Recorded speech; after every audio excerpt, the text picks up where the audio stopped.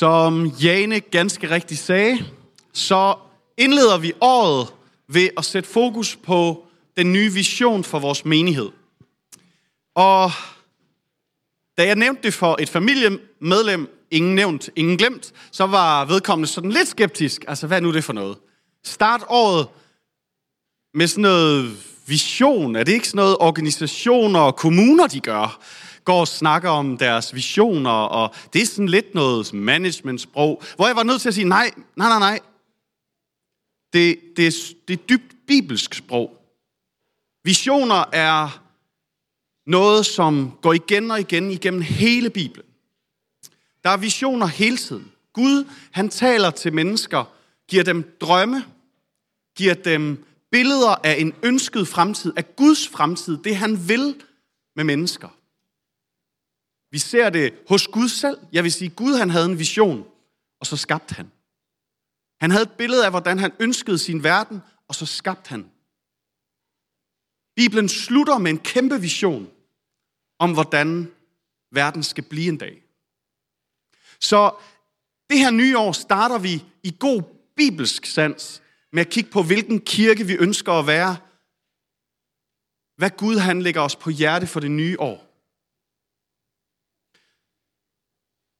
Den vision, som vi har præsenteret over de sidste måneder, den hedder, at vi som menighed, vi ønsker at være et generøst og Jesus-centreret fællesskab, der involverer sig i byen og formidler Guds kærlighed.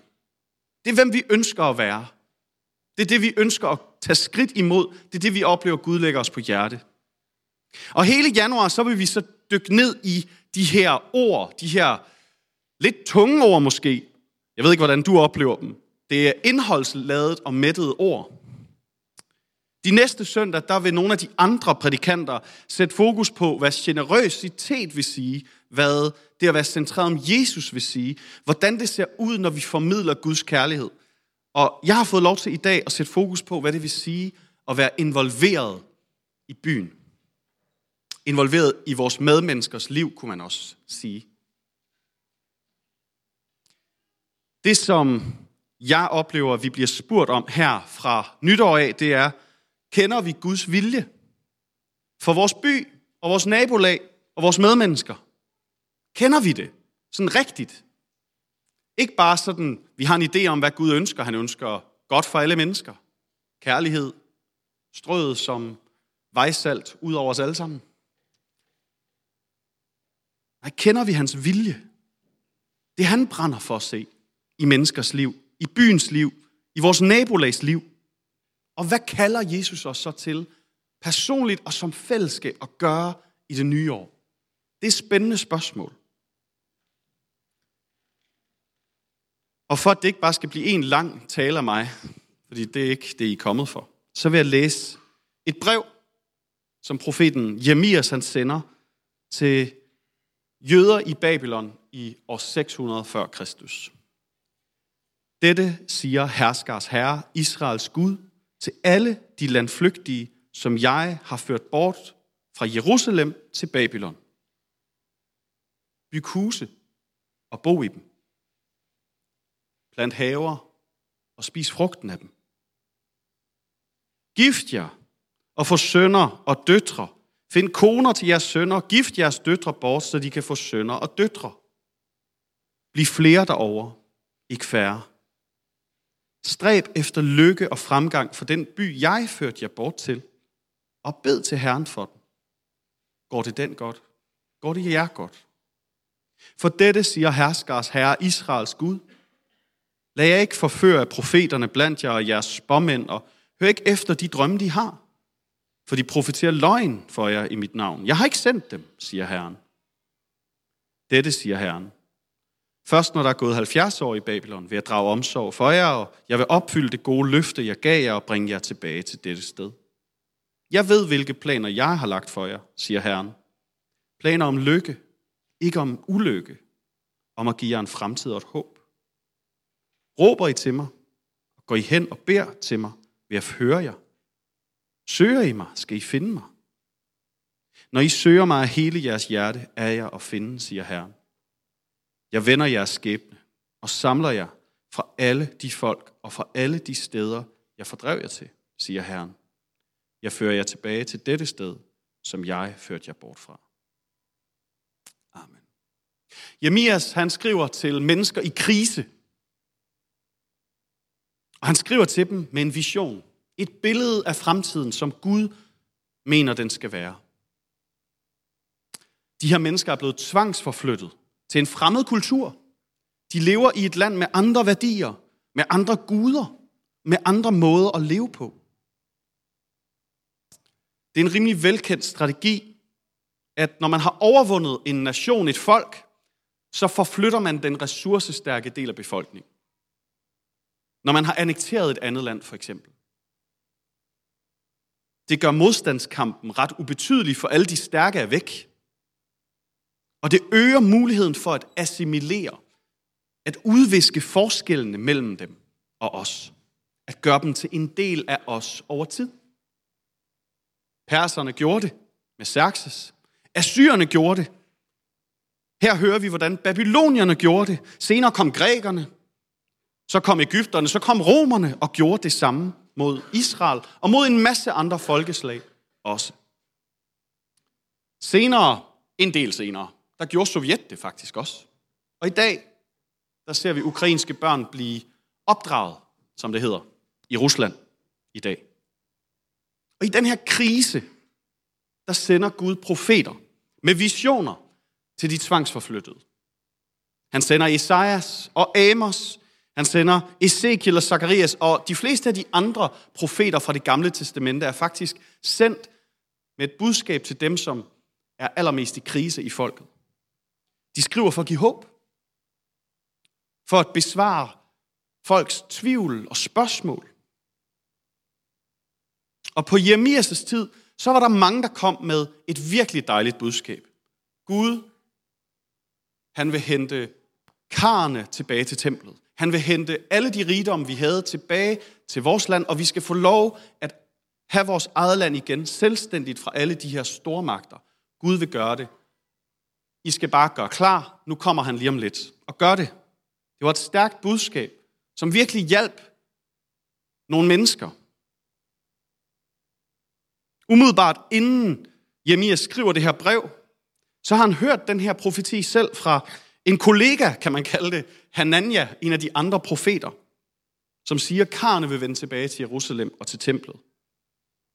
Men Gud taler til Jeremias og siger, prøv at høre, det er falske forhåbninger det her.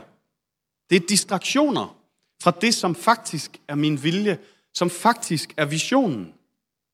Det er ikke det her, jeg har på hjerte for jer. Det er ikke det her, jeg har lagt som sten på jeres stier at gå på. Derfor lægger Gud Jeremias nogle andre ord på hjerte. Ord, som er fuldt ud lige så relevante for os at høre i dag. For hvordan skal vi leve? I et samfund, hvor der hersker og hyldes andre værdier end Guds. Hvilke visioner kan vi gå med på for vores samfund og for vores egne liv og stræbe efter at se opfyldt? Hvordan skal vi forholde os til vores naboer og kolleger, som måske har andre måder at leve på? Andre syn på alt fra køn til karriere. Det fortæller Jeremias os. Kort sagt, så siger han, I skal involvere jer, I skal ikke isolere jer. Involver jer. Prøv at se den her model, som jeg har lagt op. Det er sådan en rigtig samfundsfagsagtig en, så hvis der er nogen gymnasieelever eller soon to be, så er det sådan en, jeg fik dengang. Den her model beskriver, hvordan at nogen bliver trukket ud fra deres hjemland, det er gruppe C, over i en anden kultur. Og det her, det beskriver faktisk også, hvordan man kan erfare, at den jødiske kultur har overlevet i århundreder. Du kan ikke tage til en eneste europæisk storby uden at finde, Kjeld, det jødiske kvarter. Ikke også? Det er fordi Kjeld og jeg, vi har begge en passion for historie og kultur, og jeg forventer og mener også at høre, at han ofte tager på storbyferier.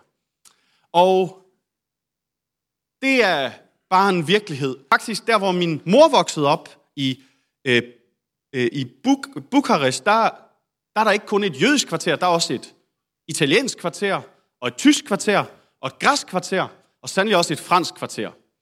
Og det, som der ligesom kendetegner de her kvarterer, det er, at oprindeligt i de her samfund, så var det faktisk små mikrosamfund adskilt fra alle de andre. Det var for, at man ikke skulle blande sig for meget. Måske var der også et kristent kvarter. Jeg ved ikke, om vi kalder det Emmasvej eller et eller andet her i Aarhus. Vi har den her tendens til at bosætte os med ligesindede, ikke også? Eller bruge tid kun med dem, som ligner os maksimalt. Dem fra samme demografiske gruppe. Mine bedsteforældre, de var faktisk nogle af udbryderne, fordi min tysk-østrigske bedstefar, han gik over på den anden side af gaden, over til det italienske kvarter, fordi der var pigerne sødre, og så fandt han en sød italiensk pige og giftede sig med hende. Det var modkulturelt, og det var ikke uden problemer faktisk at gøre. Og på samme måde kan vi have det lidt med vores egen kultur. Det er ikke uproblematisk at blande sig med folk, man ikke ligner. At involvere sig i et samfund, som på nogle punkter ikke ligner det, som man selv ønsker og værdsætter.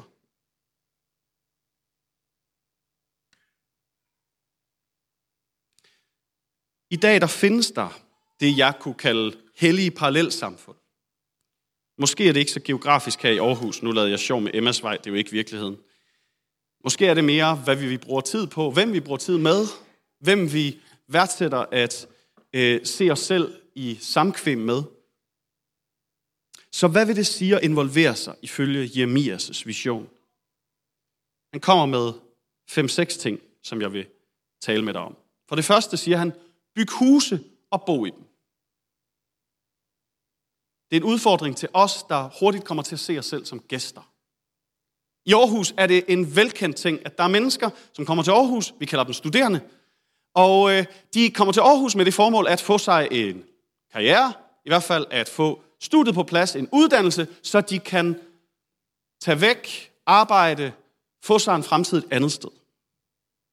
Måske er der også nogle af os her, som ikke er studerende, som alligevel stadig lever lidt i den oplevelse, at vi orienterer os mere mod, hvor vi kommer fra. Hvor er du fra? I Aarhus er det mest almindelige spørgsmål. Hvor er du egentlig fra oprindeligt?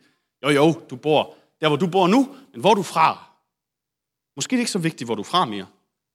Måske skal vi lytte til Jeremias, der siger, byg huse og bo i dem. Bosæt dig. Bliv en del af dit nabolag, din opgang, din vej, din by. Når du har bygget et hus og bor i det, så er du committed. Så siger han, plant haver og spis frugten fra dem. Haver tager tid. Det gør det i dag. Dengang tog det længere tid, for du kunne ikke tage et plantorama og hente dit træ, og så sætte det, og så forhåbentlig få et par æbler allerede samme år. Det var noget med frø. Det tog tid. Tålmodighed. Og den tid og investering, det tager at bare være i det nære, ikke have for travlt med alt det andet, det er virkelig meget nært, tæt på, lokalt, den her vision, Jeremias kommer med. Så siger han også, gift jer og få sønner og døtre, og gift jeres sønner og døtre bort. Og hvis du har mulighed for det, så tror jeg, det er et godt råd at skabe familie. Skabe fællesskaber. Nye generationer af troende. Så siger han også en sætning i slutningen, som jeg synes er nemmere at applicere som kristne. Nemlig, bliv flere derover, ikke færre. Fordi så kommer der pludselig en missional glød ved den sætning. Bliv flere, ikke færre. Kirken har brug for, Gud kalder os faktisk til at invitere andre mennesker med. At invitere mennesker ind i vores fællesskaber, ind i vores kirker, ind i vores liv. Bliv flere, ikke færre. Så siger han en sætning, som resonerer meget med, hvad vi drømmer om for vores kirke. Stræb efter lykke og fremgang for den by, jeg førte jer bort til. Stræb efter lykke. Det er måske, hvad vi hører, hvis vi bare lytter til, hvad kulturen siger i dag. Stræb efter lykke. Maksimal lykke. Nyd dit liv. Men stræb efter byens lykke. er at vende sig væk fra det selvcentrerede. Stræb ikke efter din egen lykke først og fremmest. Stræb efter at tjene de andre. Hjælp dem. Hjælp din by med at trives og blomstre. I en kultur, hvor alle skal realisere sig selv, så får det jødiske folk og vi i dag at vide, at vi skal stræbe efter lykke for de andre. Så siger han, at vi skal bede til Herren for byen. Bed til Gud for dem omkring dig. Løft dem frem i bøn. Så hvad er vores bønsliv egentlig fyldt af? Nu er det januar, nytårsforsæt og sådan noget. Måske er du begyndt at tælle kalorier, så man virkelig finder ud af, okay, hvad spiser jeg egentlig? Så man lige sætter helt skarpt på, okay, men så mange kalorier på chips. Det var meget skidt. Jeg må hellere gøre noget. Gulerødder, det er så åbenbart en ting de næste 2 dage. Det er lidt det samme her. Hvis vi lavede sådan en lille analyse af, hvad beder jeg egentlig til Gud for og om på en dag? Beder jeg mest for mig selv, min familie, mine venner, min kirke? Eller beder jeg for andre mennesker mere end for lige dem, der er aller tættest på, og mig selv? Det, som han kalder os til her, det er at være så involveret, at byens skæbne bliver vores skæbne. Hvis det går byen godt, går det jer godt. Så siger han lidt senere, lad jer ikke forføre af profeterne blandt jer, og af jeres spåmænds drømme. Der er mange visioner omkring os. Nogle af dem er meget religiøse. Nogle af dem finder du i kirker. Mange billeder af, hvordan vi skal leve. Og hverken det hellige parallelsamfunds vision om at beskytte og bevare og passe på os selv og ikke blive besmittet, eller vores omgivende samfunds værdier og visioner er noget, som vi skal lade påvirke os. Dem skal vi ikke lade os forføre af, hverken eller. Vi skal være trofaste og vente midt i samfundet. Skal vi være trofaste og vente. Og det er en stor udfordring. Gud er ikke kun interesseret i at bevare troende. Gud er heller ikke kun interesseret i, at vi skal tjene andre mennesker. Gud er interesseret i begge. Og dermed udfordrer han 2 grupper i enhver kirke. Dem, som bliver provokeret over, at vi skal inkarnere os, integrere os og involvere os, og tænker, jamen hvad så med vores børnekirke? Hvad så med vores gudstjenester? Hvad så med alt det, vi gør for hinanden? Og den anden gruppe, som bliver forarvet over, hvor meget tid vi bruger på de selv samme ting. Begge grupper skal høre det her budskab.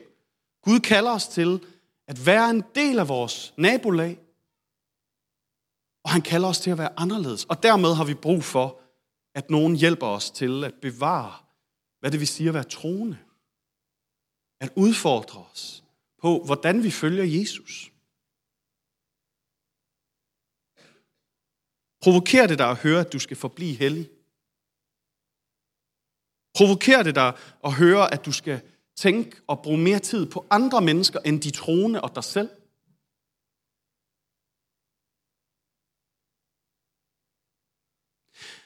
Jeremias har også andre ord til os end de her udfordrende visioner om, hvordan vi skal være. Han har ord til os, der er ramt, os, der er trætte, os, der måske har lidt svært ved håb og energi i nye ting at gøre. Han har nemlig løfter til os. Guds løfter i den her korte beretning, det her lille brev, er blandt andet, jeg vil opfylde det gode løfte, jeg gav jer og bringe jer tilbage. Råber I til mig, og går I hen og beder til mig, vil jeg høre jer. Søger I mig, skal I finde mig. Når I søger mig af hele jeres hjerte, er jeg at finde. Og senere, jeg ved, hvilke planer jeg har lagt for jer, siger Herren. Planer om lykke, ikke om ulykke, om at give en fremtid og et håb. Hvad siger Gud til os i dag? Han siger, jeg hører jer, jeg har en plan, og jeg vil føre jer derhen. De allermest berømte af alle de trøstord, jeg lige har læst, dem der med, jeg ved hvilke planer, dem bruger jeg jo til næsten enhver konfirmation. Der er altid en konfirmand, der får det budskab, for det er et godt og stærkt budskab. Men lad os lige se, det bliver sagt i en sammenhæng, hvor han siger, det er ikke min plan, bare sådan at bevare dig fra at være en del af verden. Det er ikke min plan, at du skal være et helligt parallelsamfund. Det er heller ikke min plan, at du bare skal være som alle de andre. Det bliver sagt i en kontekst af, hvor vi skal være involveret i vores by. At vi skal holde ud og give styrke til at forblive en god kraft, der virker godt for dem omkring os. Og så er jeg jo nødt til at påpege, hvad han siger igen og igen og igen igennem Jeremias i hans brev. Jeg har ført jer bort. Den by, jeg førte jer bort til. Jeg har sat dig, hvor du er, siger han. Jeg har plantet dig der, hvor du bor. Jeg har plantet dig som kirke OVM. Det er et kald til at tro på, at Gud han ikke har gjort det af tilfældige grunde. At der er en mening. Og det er et kald til at være trofast mod ham og mod dem omkring os.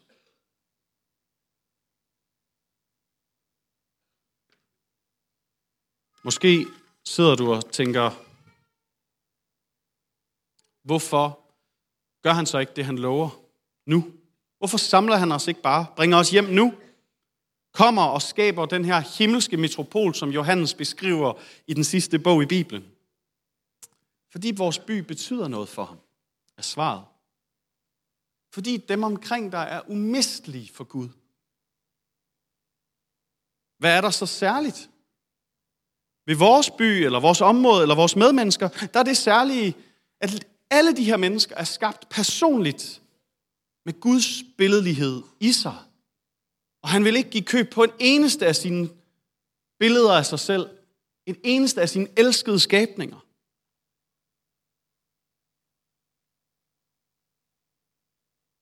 Her hvor vi er, kan vi gøre en forskel. Ved at involvere os.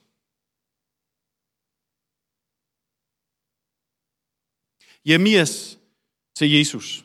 Vi skal over til Jesus. Som på alle måder kropsliggør det, som Jeremias han forudsiger, og det, som Jeremias prøver at få os til at se, hvordan vi skal se os selv som en del af byen.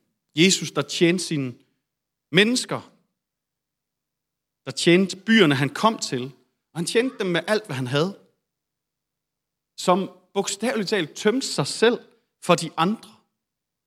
Og da han kom til Jerusalem for sidste gang, til kongebyen, så græd han over den og sagde, vidste blot også du denne dag, hvad der tjener til din fred, men nu er det skjult for dine øjne.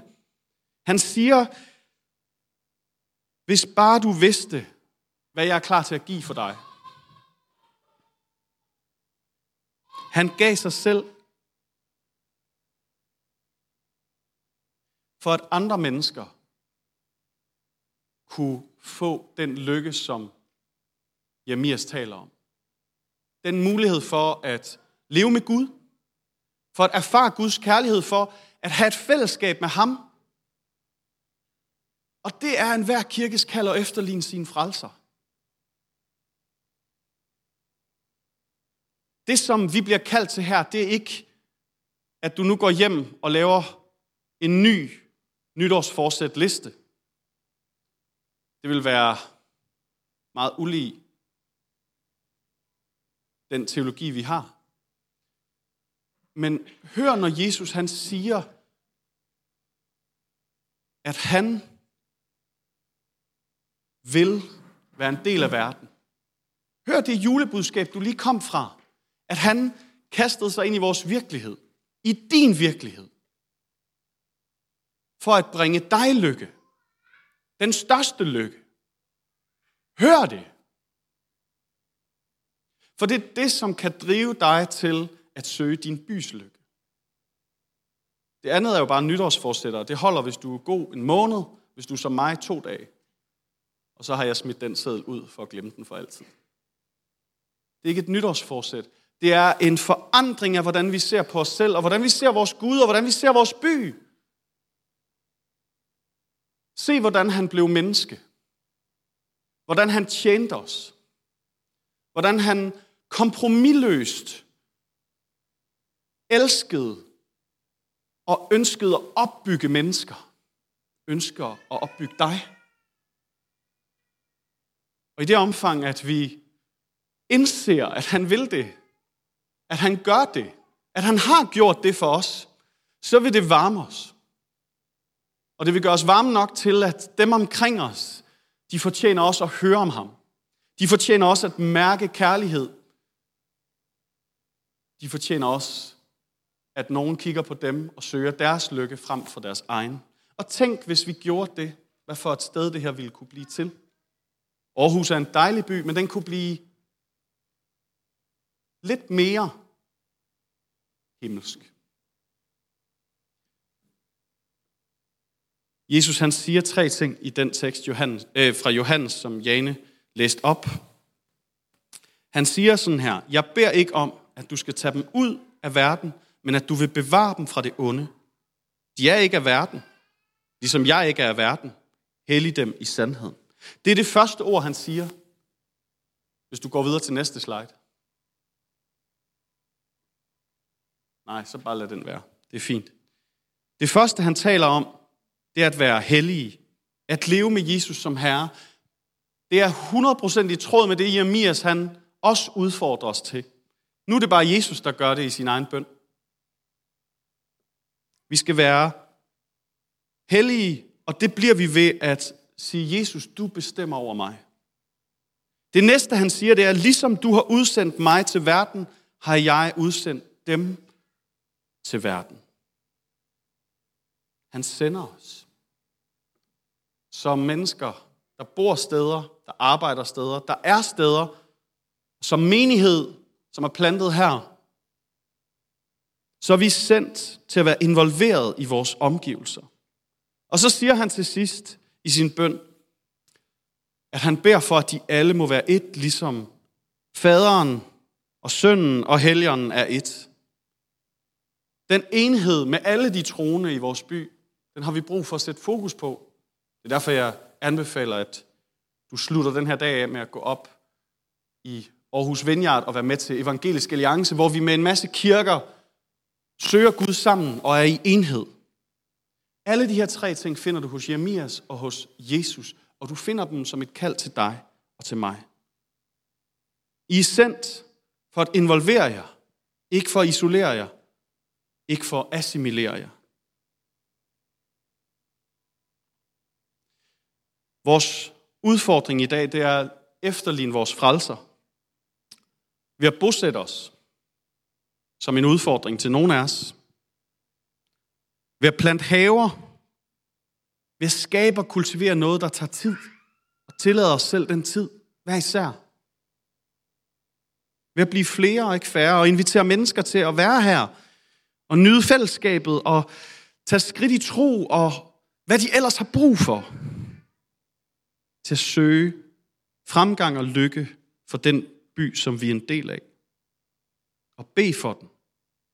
Og ikke lade os forføre til at gemme os i parallelsamfund.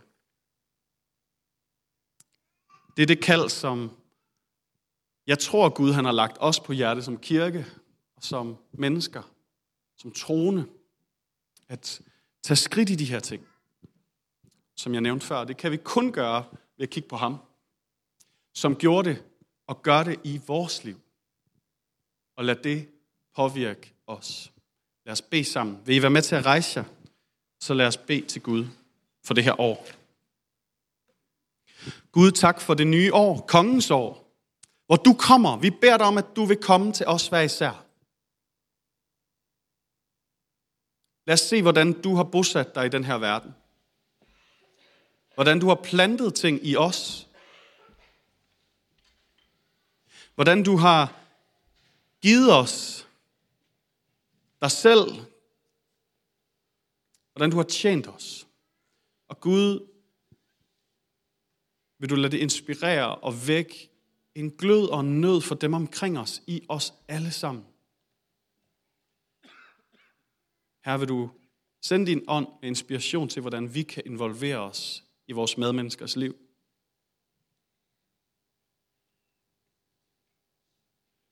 I tråd med den måde, du involverer dig i vores. Amen.